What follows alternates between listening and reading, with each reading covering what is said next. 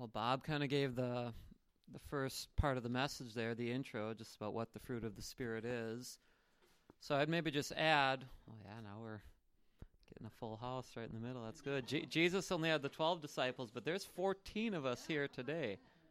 Think of how much in better position we are to change the world than a mere 12. So the fruit of the Spirit, like Bob talked about, but also what it is it's God's life. You know, 1 John, it says that it talks a lot of reasons why we don't sin, which probably shocks some of us because we sin a lot, but we don't need to.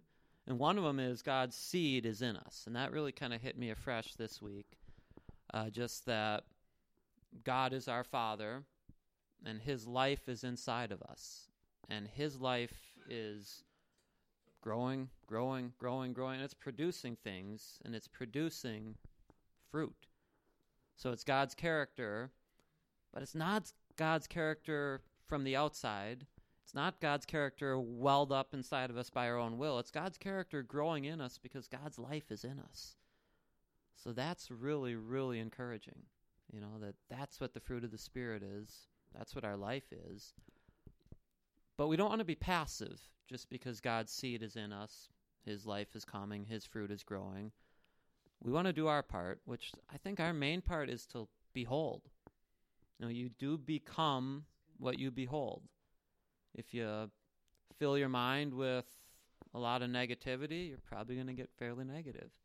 If you're aspiring after the glitz and the glamour that our world can offer, that's probably what's going to start to transform and consume you.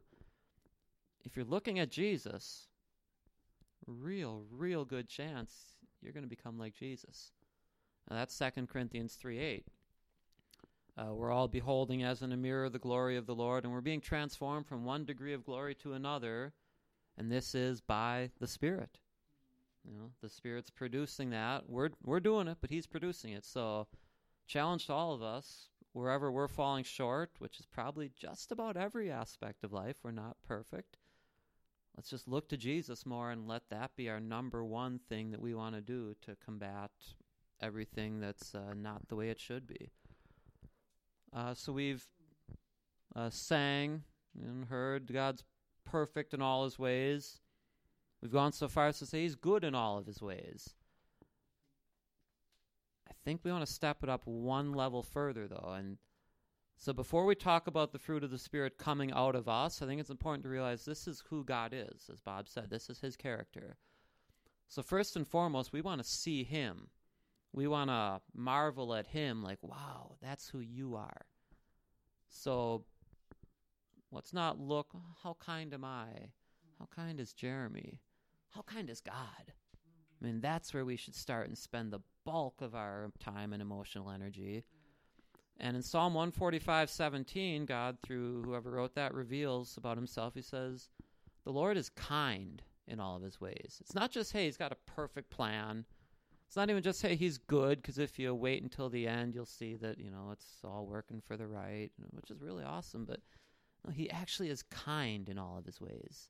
So the roadblocks that you run into that God's allowing to be in your way, is it disappointing? Is it frustrating? Absolutely it is. But you know what else it is? It's absolutely smothered in God's kindness.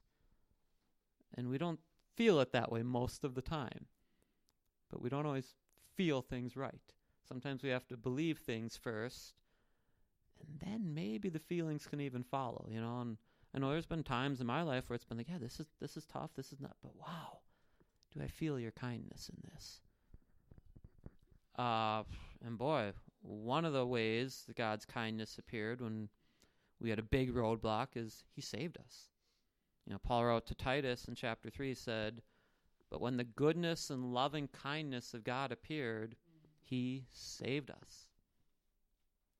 That's a really immense kindness, because we weren't looking for God as a whole in humanity. We probably weren't necessarily looking for Him when He first came calling for us as individuals, but how kind God is. And His kindness cost Him. To save us cost Jesus a lot. He gave up everything, suffered immensely, because He's so kind. And he didn't just save us out of his kindness. He's going to show his kindness to us forever. In Ephesians 2, Paul writes, you've been raised up with Jesus, seated in the heavenly places with him, in order that in the coming ages God might demonstrate his kindness to the praise of the glory of his grace. So what God's going to be up to forever is saying to each one of us, see how kind I am to you. And then our response is going to be, wow, we're going to praise you because that's awesome. You're so gracious. You didn't have to do that. You could have saved us, and that would have been enough, and said, I'm not going to send you to hell. I'm not going to hate you. I'll let you into my kingdom. I'll even call you my son. But I don't have to go out of my way to be immeasurably kind to you forever. But that's what he's going to do. And then if it can go further than that, it does. Because he's not just kind to the people who love him back. In Luke 6:35, Jesus says, you know what? God is kind to the evil and the ungrateful. And I'm a child of God. I think you're all children of God. But there's still some evil in us. I know there's evil in me. I've seen it creep out of some of you too as well, believe it or not. So it's good that God is kind to the evil. And I know this, even when I'm pretty good, I'm not terribly grateful as I should be. I mean, think of everything God's done for you. How are any of us sitting down and not just leaping for joy, So not a condemnation in anyone, because that would, if that's the only thing we ever did, that would kind of consume our life. And, there are other things to do. But I'm not as grateful as I should be for everything God's done for me. I know that. And yet he's so kind. And I even have a relationship with him where I am immensely grateful. A lot of the world says, I don't care about you at all. And I think, when we were in Uganda, it was their rainy season. And for the second rainy season in a row, the other one was back in November or sometime, it wasn't raining. And if you're in an agrarian economy and it doesn't rain in the rainy season, you got trouble. Now, thankfully, even maybe somewhat prophetically, it rained while we were there, and it rained hard. But it didn't just rain on the Christians' fields. Everyone in that village who doesn't care about God got rain from God because he's so immensely kind. And God's kindness towards those people, this from Romans 2:4, it is meant to lead them to repentance. It's not just for no reason. It is saying, Paul told the people in Athens or whatever that God's goodness is known to everybody. Everybody knows how good God is. Everybody knows God. Everyone on earth knows God. They press it down because it doesn't fit with what they want to be about. But if you get to the heart of it, they've received his goodness. They've tasted of his kindness, his rainy seasons, his food, and it should lead to repentance. And God is even so kind that sometimes he'll not just use kindness, but as you read in Revelation, the last days, tribulation type stuff, people are enduring through that. And then there's a little offhand comment in there that John writes, and still they did not repent. As if God's like saying to them, guys, I've been so crazy kind to you for all of your life, and you didn't turn to me. So I tried the other approach. I sent down judgment and sword and famine and horrible stuff. And you didn't repent. Even my judgment was meant to be kindness, to bring you to repentance. So God is not as angry and vengeful as people want to make him out to be. Even his vengeance is kindness. Now he does have a day set where the kindness will end to people who won't receive it. But that day's in the future. Right now, he is so kind to everybody on the face of the earth. And hopefully his kindness towards us, we've had our big one-time repentance, like, whoa, yeah, I need you. I'm not capable to do life and to bring about what I need for now and forever. I need you, I want you. But we all stumble in many ways, and whenever we turn back from that, that's God's kindness that's brought us back. So if that's who God is, he calls us to join him in being kind. Luke 6:35, where it says he's kind to the evil and ungrateful. The beginning of that verse is Jesus telling us, well, you love your enemies. You do good to people because you want to be sons of your Father in heaven. That makes sense. If God can be kind to people who have treated him way worse than anyone's ever treated us, it seems fitting that we could be kind. We could be loving. So part of God's kindness is his forgiveness. To say, yeah, you've done this, and you've hated me. And I'm going to cover all that. I'm going to pay for all of that. That's really, really kind. And so God's forgiveness models, and it does demand, and thankfully it also empowers our kindness. Ephesians 4:32, what a great verse.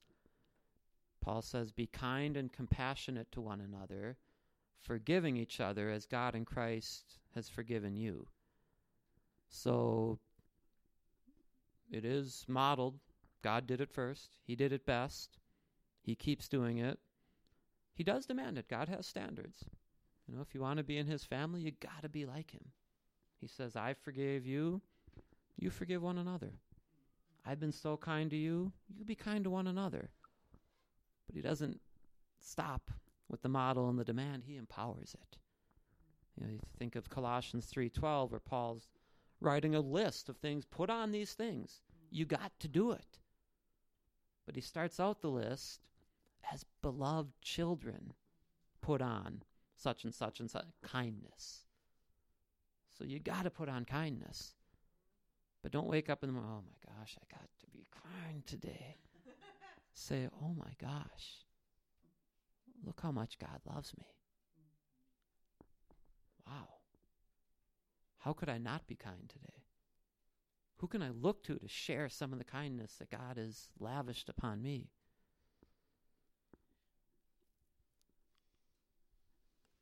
This book's filled with a lot of kind of paradoxes. Kindness isn't always soft, cozy, but it is always kind. Psalm 141 verse 5 says that a strike from a righteous man is kindness. So if you got a godly person who kind of slaps you into place a little bit, our natural response, man, who's he? I'm not that bad. I mean, look what he's got going, but if we're having God's Spirit control us, we're going to say, wow, thanks, man. That was really, really kind of you. I was off track. I'm so thankful that you showed me back to the way. But there's paradoxes, and I have noticed this in my life. The devil's really tricky. So he's going to try and twist things. So now, on the one hand, he's going to say, oh man, you don't receive that from him. He's coming against you. And then on the other hand, he's going to say to the person who's bringing the correction, well, you don't need to be gentle. I mean, you're loving. You're showing the person their fault. I mean, that's love, right? Well, it might be. 1 Corinthians 13:4, Paul says, love is kind. So don't think you're loving someone if you confront them, rebuke them, show them the error of their way, evangelize them, if you're not doing it with kindness. If your heart is abrasive, if you're looking to get the upper hand, if you're anything other than, wow, I see something that's not good, I don't really even want to address it, but God's Spirit in me is pushing me in that direction. So I'm going to pray. I'm going to do it, maybe even gingerly, but I'm going to do it gently, full of kindness. And then that person can really, really receive that strike as, wow, that was kind. Maybe just the last thought, it's not enough to be kind. The Christian life isn't about doing the right things. It's not even about being the right kind of person. It's about loving the right things.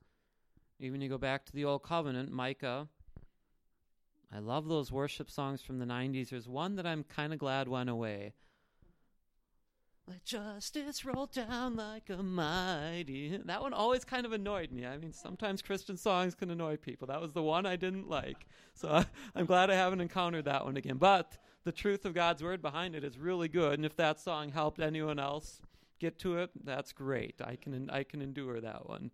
But so what Micah, through God's inspiration, said, here, if you want to, here's what God requires of you. God does require. It's to act justly, to love kindness, and to walk humbly with your God. So even being kind isn't good enough. We need to love kindness. And that, I think, gets close to the heart of the matter of how God's Spirit really changes us and brings about his fruit. If we behold Jesus enough, we look to God enough, we say, wow, that's what you're like. I want to be like that because I love that. If the love for kindness grows and grows and grows inside of us, there's not going to be much room left in our hearts for aggressiveness, pushiness, getting our way, all that kind of stuff that's the opposite, which you don't need to look too far to soak that in. So if we're not deliberately looking to Jesus, we're going to receive that, and that's going to find its way into our heart. But man, if we can see him enough to where we fall in love with who he is and what he's like, that's going to take root in us, and that fruit's going to grow and grow, and fruit gets eaten.